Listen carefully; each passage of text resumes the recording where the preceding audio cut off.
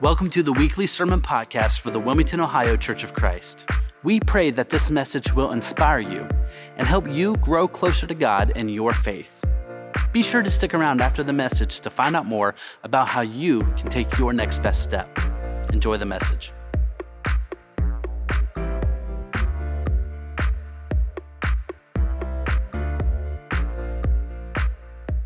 Mom walked in to find that her son was still sleeping and it was almost time to go to church. So she shook him awake and said, "You got to get up. It's Sunday. You got to go to church." And he rolled back over and said, I'm not going. I don't like them and they don't like me. And she said, "You have got to get up and go to church." And he said, "Give me 2 good reasons why I should get up and go to church." And she said, "Well, number 1, you're 54 years old. And number 2, you're the pastor." Thanks for laughing. Today, we are going to talk about the importance of church. And it is interesting to me to know that Jesus describes the church not as a building, but a gathering of people together. You don't have to clap for that. It's just a paper doll chain. A gathering of people, a gathering of people together that is called out by Jesus and then sent on mission. And we are stronger and better together, and Jesus Christ claims this for us. Now, if you take a coal out of your barbecue pit and set it to the side, it will quickly get cold and die.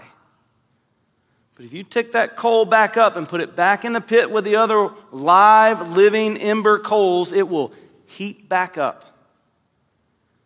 If you have coyotes in your yard, they will come after the animals that are isolated and alone and will eat them. The devil himself is described as a roaring lion, prowling around, waiting to devour someone. And God calls us to gather together in a community of believers to be strong and protected. I hope by the end of today that I can convince you of the importance and the value of the gathering of believers that we call church. Would you allow me to pray for us? God, I thank you so much that we have gotten to gather together today, answering your call and command to come together and worship you, and serve one another, and build up the body toward maturity.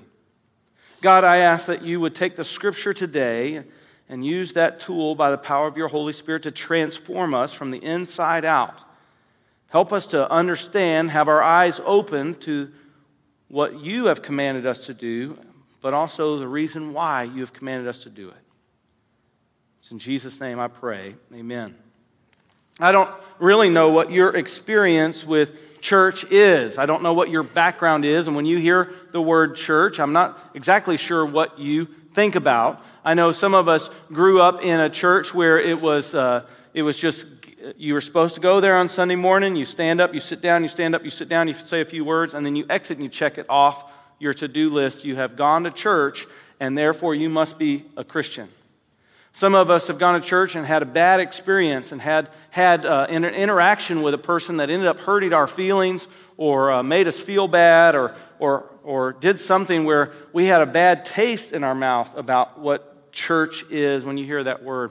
Some of us have had good experiences. I don't know what you think about church. I don't know if you think about it being boring or maybe irrelevant to your life. If you are, thanks for doing what your mom said and coming to church today. If you find it boring and irrelevant, I don't know, but I hope after looking at the scripture today that the scripture, God will convince you using the scripture of the value and importance of church. Acts chapter 2 is where we're going to look today. Acts chapter 2, verses 42 through 47. If you want to turn in your Bibles to there, open up your Bibles on your app, or it'll be on the screen behind me. But we've been studying these habits, these rhythms that God has called us to be in that actually transform us. These habits of grace, maybe, these habits, I like to describe them as habits of that Jesus has given us to spend time with Him. The first habit we looked at was studying the Scripture. This is the foundation for all our other habits. The Bible tells us what we are supposed to do, who we are supposed to be, and how we are supposed to live. It describes who God is. More importantly, though, we are able to find a relationship to Jesus through the Scripture. I encourage you to read it, but don't just read it. You can read it cover to cover and it won't change you. But if you read it looking for Jesus, looking for who He is telling you to be, what He's commanding you to do, and then you obey, you will be in a relationship with Jesus. You will be spending time with Jesus. This is the foundation of all our other habits. Then we want to continue to grow. We don't want to stunt our growth. We got to commit to community. 2 are better than 1. This is where we're going to have some growth and be held accountable and have other people hold us to what the Scripture says and us hold them to what Scripture says. We got to prioritize prayer. This is going to be our love language. We talk with God. He talks with us. And we have to seek solitude. This isn't being isolated or alone. This is seeking time alone with God. Not just being alone and isolated, but being alone with God. And then today we want to talk about how we need to choose the gathering, choose church. This was a pattern that was already established by God and established by Jesus when the first church came along. And Jesus in Luke chapter 4, verse 16, He went to Nazareth where He'd been brought up, and on the Sabbath day He went into the synagogue as was His custom. He was going to a gathering of people. In Nehemiah chapter 8, after the Israelites came out of exile and they met for the first time at the temple, it is incredible what they did. So this is 1,000 years before Jesus. What they did is they gathered all the people that came back. They built a platform. Then they built a stand for the Word of God, a podium. And then Ezra taught from the Word of God to the large gathering of people. And then the elders went out to smaller groups of people and explained what was said from the stage. This is 1,000 years before Jesus. This type of gathering is not new. But when the first church came along, in Acts 2:42, this is 120 people started telling the gospel to Jerusalem and those who were gathered at the time of Pentecost. And they started speaking in their languages, and they were saying, what is going on? And Peter stood up, and he gave the gospel message. This Jesus, who God sent as your Savior, you crucified Him. And the people said, oh, man, this really affects our heart.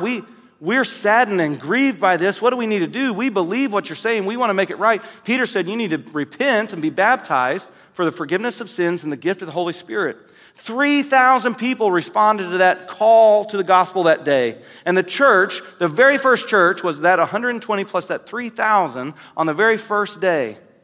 And what did they do? Well, they began to gather. They gathered in a large group and they gathered in small groups. Listen to how they responded to Jesus.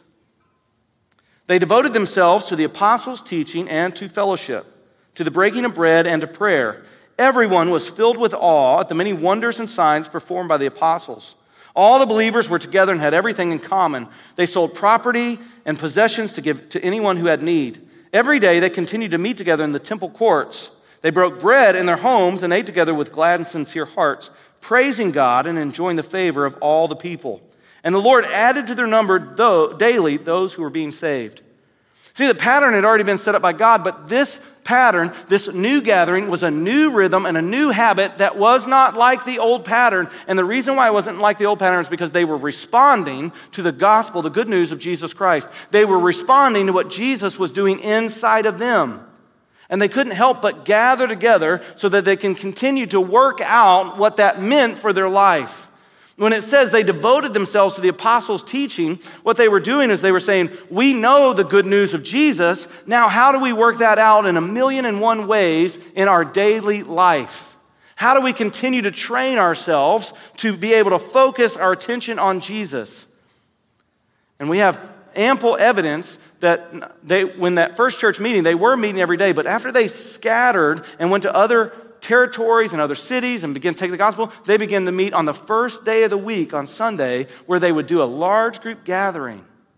And I think this focus around Jesus, the focus on the apostles' teaching, trying to learn to live out the implication of Jesus' resurrection, I think they recognized that it takes a lifetime of training to get the world out of us and get the sin out of us and get Jesus into us. And so they needed that weekly repeated training. The number one reason why we gather together is because, or today the number one reason why we choose church is because it trains us individually. We need this constant reminder and training that happens when we gather. When we gather, we see the gospel story. Nick is so good about starting our worship with this high view of who God is, and he creates this story arc that we want to see every week, and pieces of it happen every week. Who God is and then who we are compared to God. And so we have a time of verbal praise, a time of singing praise. He is our first audience when we gather. But we also have a time where we have confession, where we recognize we are not up to him, we have not lived up to the standards, we have fallen short of his glory, and we turn to Jesus Christ because he lived righteously where we couldn't. And that story happens in our singing, that story should happen in our sermons, and that story happens when we gather. We see the story of Jesus, we see this rhythm repeated that we need this repeated rhythm every week for that training. We see it happen when we have a baptism. A baptism is the gospel message in miniature. Jesus Christ, he was alive, he lived righteously and obeyed God, and then he died for our sins. And when he died, he was buried 3 days, and after 3 days, he rose from the dead. When someone commits their life to Christ, they are alive in their sin, but they want to die to their sin, and they are buried into Jesus Christ. And the scripture says that when they come out of the water, they're raised by faith and a new life. New creation has happened. And it's the picture of the gospel that happens in the gathering of community. We celebrate as a gathering. We see the gospel in communion. When we gather together as the body of Christ, we get to, the scripture says, and I don't understand it, there's a mystery there, we actually participate in the body of Christ. When Jesus says, this is my body, and he presents the bread, and this is the cup of the new covenant, presents the cup. Paul says in 1 Corinthians that we participate in his body and in his blood. We do that in the gathering together when we come. We see this gospel presentation over and over again, and we're learning how to live out the implications of that in our life in 1,000 ways. And we need the training, we need the constant training, because if we don't get the training, if we forget, if we move away from it, we begin to lose out. You know, if you play a musical instrument and you don't practice, you will lose the ability to play the instrument. I played the trumpet when I was in high school. I haven't touched it in over 20 years, and I probably can't make a note on that musical instrument. If you play a sport, but you don't play very often, the first time you get back on the field, you're pretty rusty. Yesterday, we had a self-defense class for some of our safety team. There were 3 ladies that showed up, Beth Davis and Michelle Swearingen and Jennifer Swikert. You know, if you've never been trained in self-defense, you don't know what to do with your hands and feet, especially if you get attacked and your adrenaline's pumping and you're kind of panicking, you don't know what to do. So we have to train people how to use their hands and feet, and there's a process we take people through. We want people to start with face hand shots right to the nose, right to the face, move to elbows to the throat, grab whatever you can and knee like crazy, kick shins. Well, you have to train people to do that. If you don't have training, you don't know what to do with your hands and feet, you kind of panic. So we took our ladies through the training, and I went to Beth. I said, Beth, what I want you to do is I want you to place your hand on my forehead, and I want you to push my head back like you were popping me in the face. She said, I don't know if I can do that. I said, no, I'm trying to demonstrate how my head will snap back, and if you do that correctly, you'll bring tears to somebody's eyes. And she put her hand very gently on my forehead, and she just barely touched me. I said, no, it's got to be like this. I put my hand on her forehead, and I shoved her a little bit. I didn't hurt her, but I made her head move back. So she put her hand on my head and pushed me back, and that was it. I went to Michelle Swearingen. I said, hey, I want you to do the same thing. And Michelle, she's never been trained. She's never had any martial arts training or self-defense training. She's all amped up and excited. And I said, I want you to put your hand on my forehead and push my head back. And she popped me right in the nose.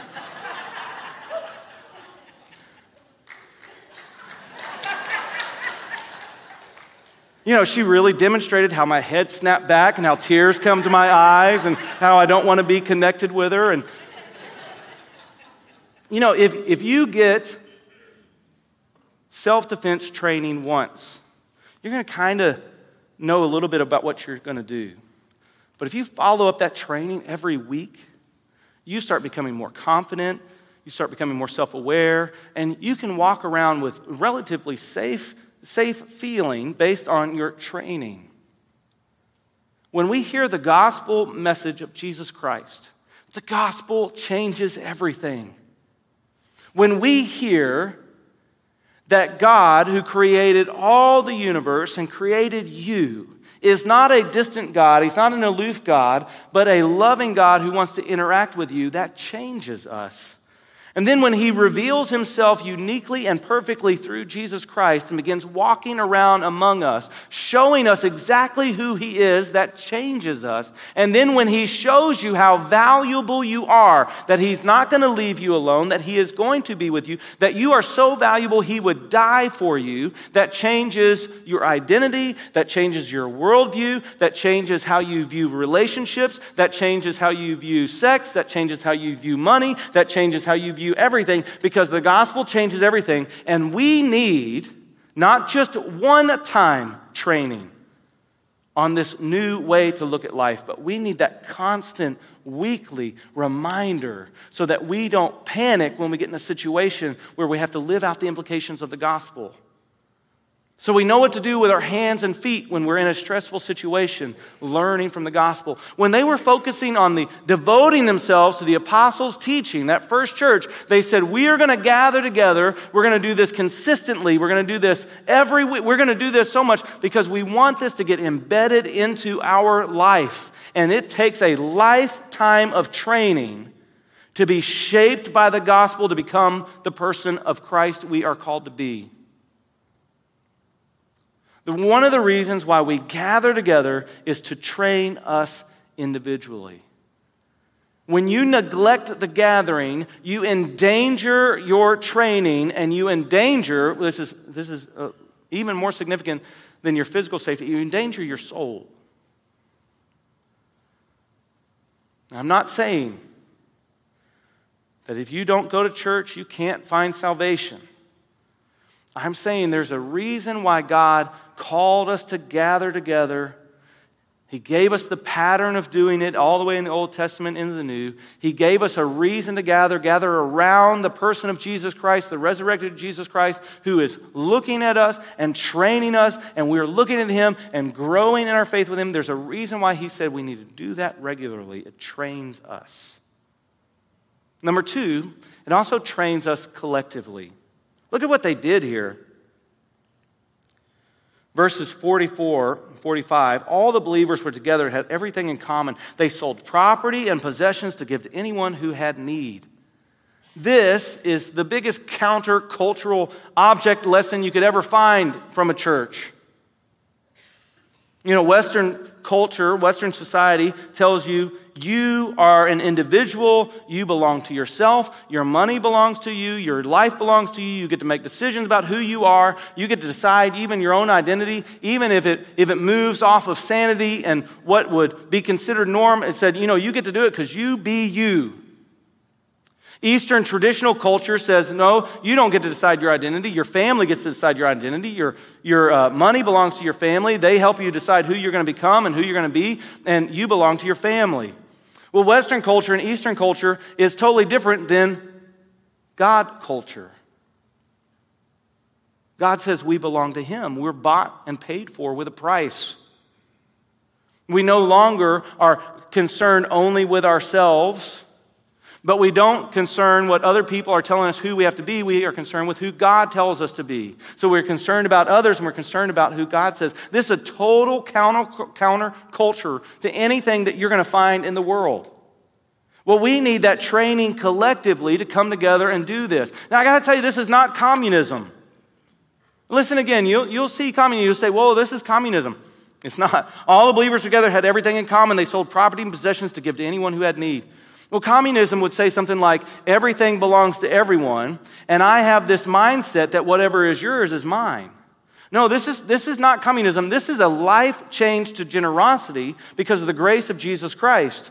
God gave me his whole life so that I might live. Now I can't help but turn around and give my life to other people. God showed me so much love. I can't help but show love to other people. God knows everything about me, yet keeps piling on grace. I can't help but give grace and forgiveness to other people.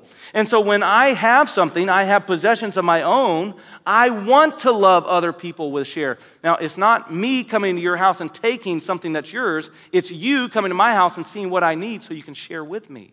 There's a huge difference between a life changed to be generous and being forced to give away everything that you have. This is counterculture. And when we gather together, we learn how to do this more and more. Talk about how to train your hands and feet how to worship. In the Old Testament, there was a word for worship that meant bow down to your Lord. And in the Old Testament, there was a temple place where God would manifest his presence, and they physically could bow down to where God was revealing himself. In the New Testament, this word is only used really when Jesus is walking around on earth, because they had Jesus who was in front of them that they could bow down to, literally bow down to our Lord and Savior. But when Jesus rose from the dead and ascended into heaven, they stopped using that word in the New Testament about bowing down, and they started using different words to describe worship. Words about serving and loving and forgiving. And the scripture says we're to become a spiritual sacrifice. Now, a physical sacrifice is one time and done. A spiritual sacrifice is I sacrifice myself for others every single day, constantly being renewed by that gospel implication in my life, finding out new ways to love on other people in every way I live. Well, when we gather collectively, we're trained on how to serve one another. We're trained on how to use our gifts to help somebody else. We are trained, even if you don't feel like you have any gifts, even if you don't feel like you have any way to help somebody, we're trained to share our story. And you know, your story can help somebody.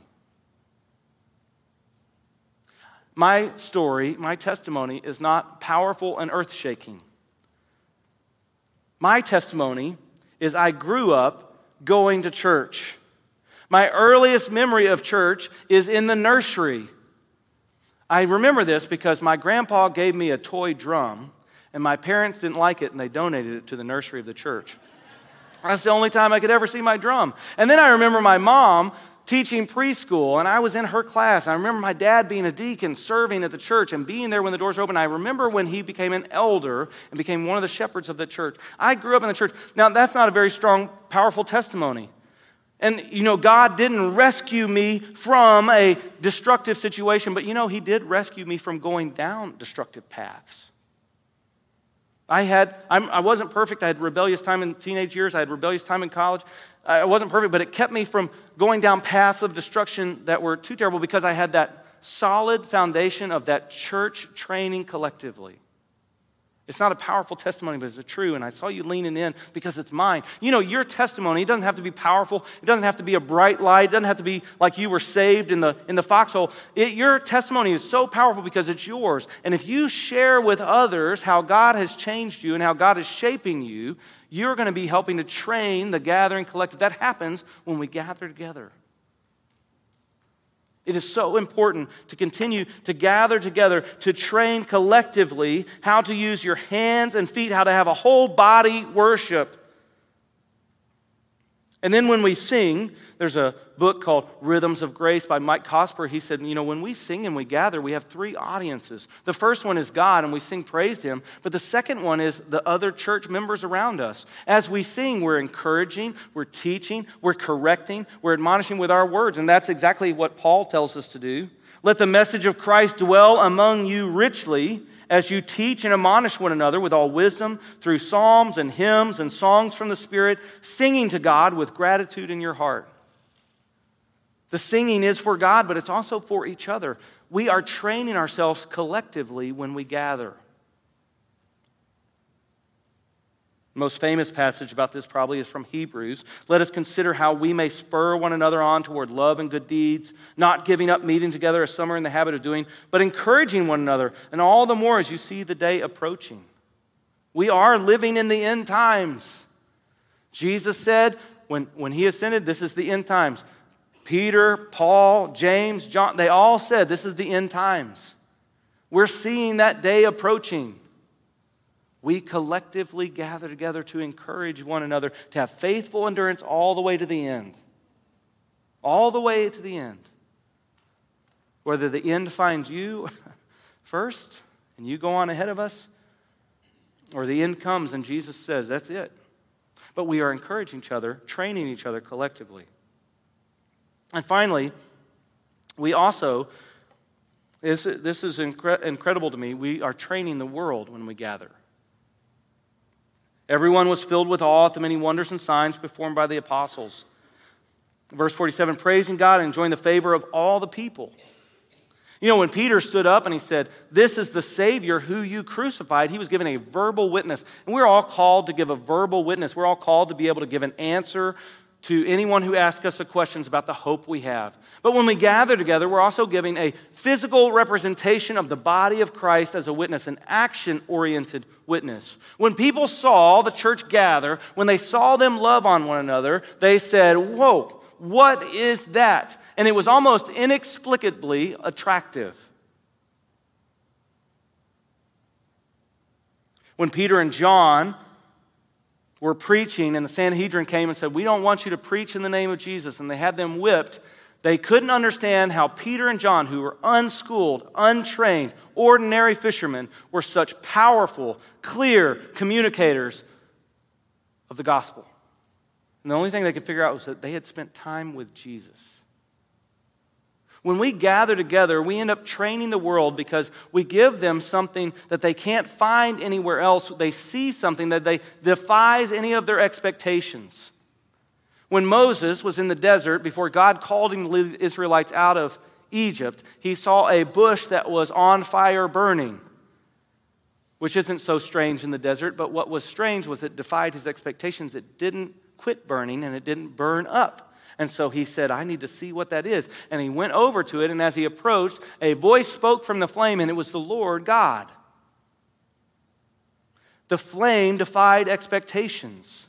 God's grace defies expectations. The gathering of community trains the world because it defies expectations. On the day of Pentecost, when the Holy Spirit came upon them, it said it looked like tongues of flame descended upon them because we're all supposed to be burning bushes.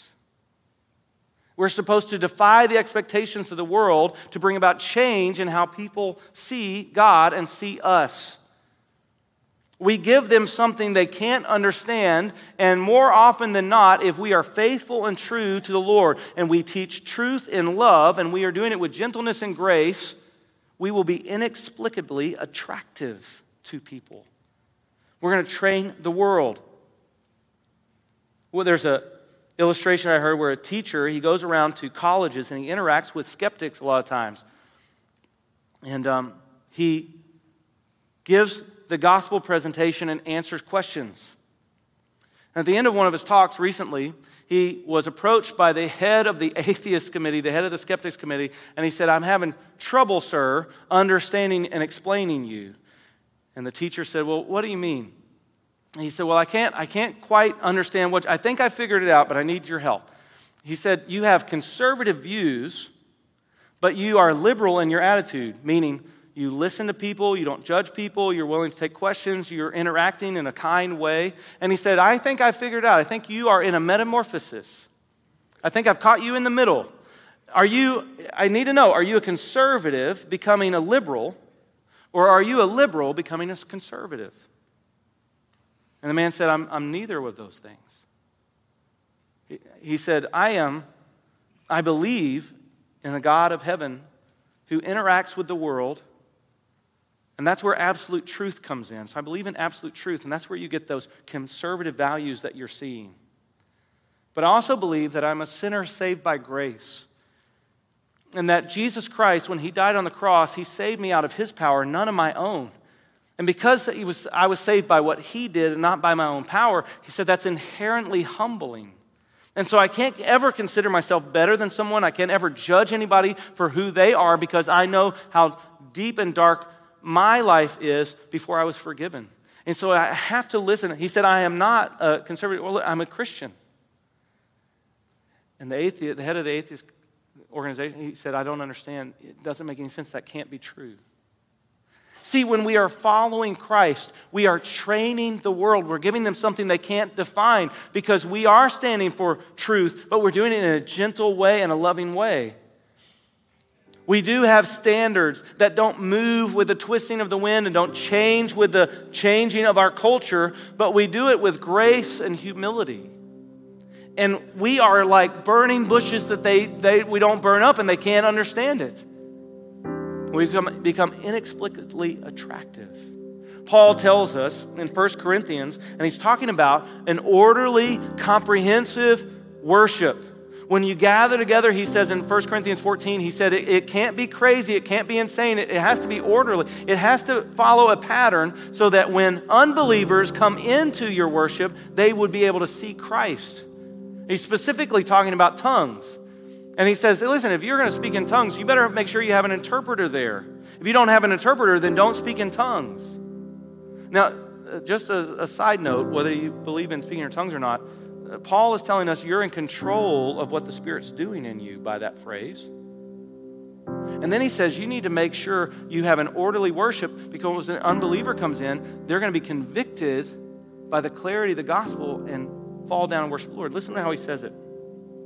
If an unbeliever or an inquirer comes in while everyone is prophesying, then they are convicted of sin and are brought under judgment by all as the secrets of their heart are laid bare. So they will fall down and worship God, exclaiming, God is really among you. Paul tells us that when we worship together as a gathering, and we do so in an orderly fashion that brings glory to God, we're also going to end up convicting others that Jesus is real, and they will fall and worship him and know who God is.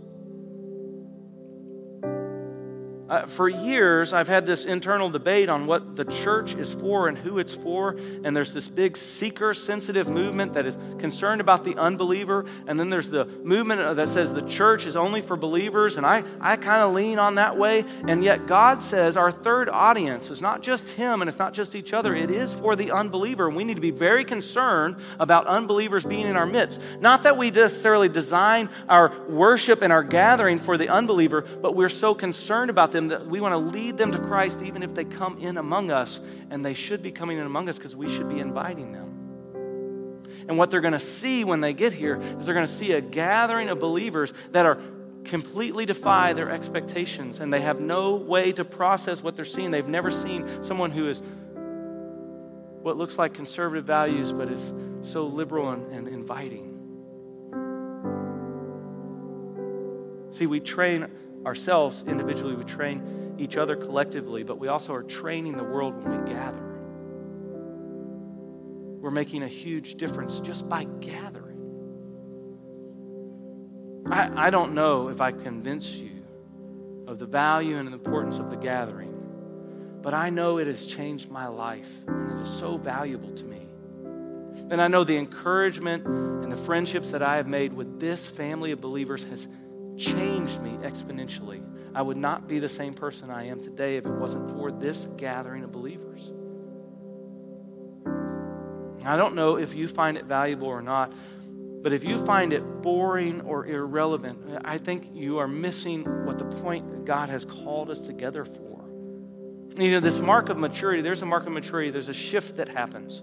When you're a new believer, you begin asking yourself, how can I grow? What can the church give me to grow up? How can the church help me? And as you mature, there's a shift that happens where the believer stops saying, what can the church give me? But the believer starts saying, oh, how can I contribute to somebody else growing up?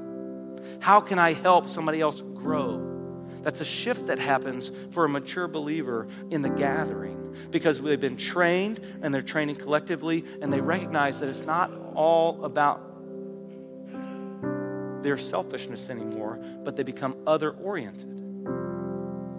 I don't know if you see the value in being other-oriented, but it can change your relationships, your life, the way you view the world, and it all happens with the gathering.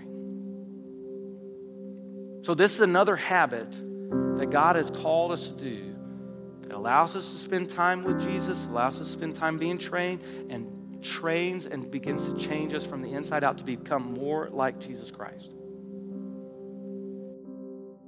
We hope you have enjoyed this message. If you need someone to pray with you, talk to, or maybe you just want more information about our church, be sure to fill out a Connect card so we can reach out and help you take your next best step. Thanks again for joining, and we will see you back here next time.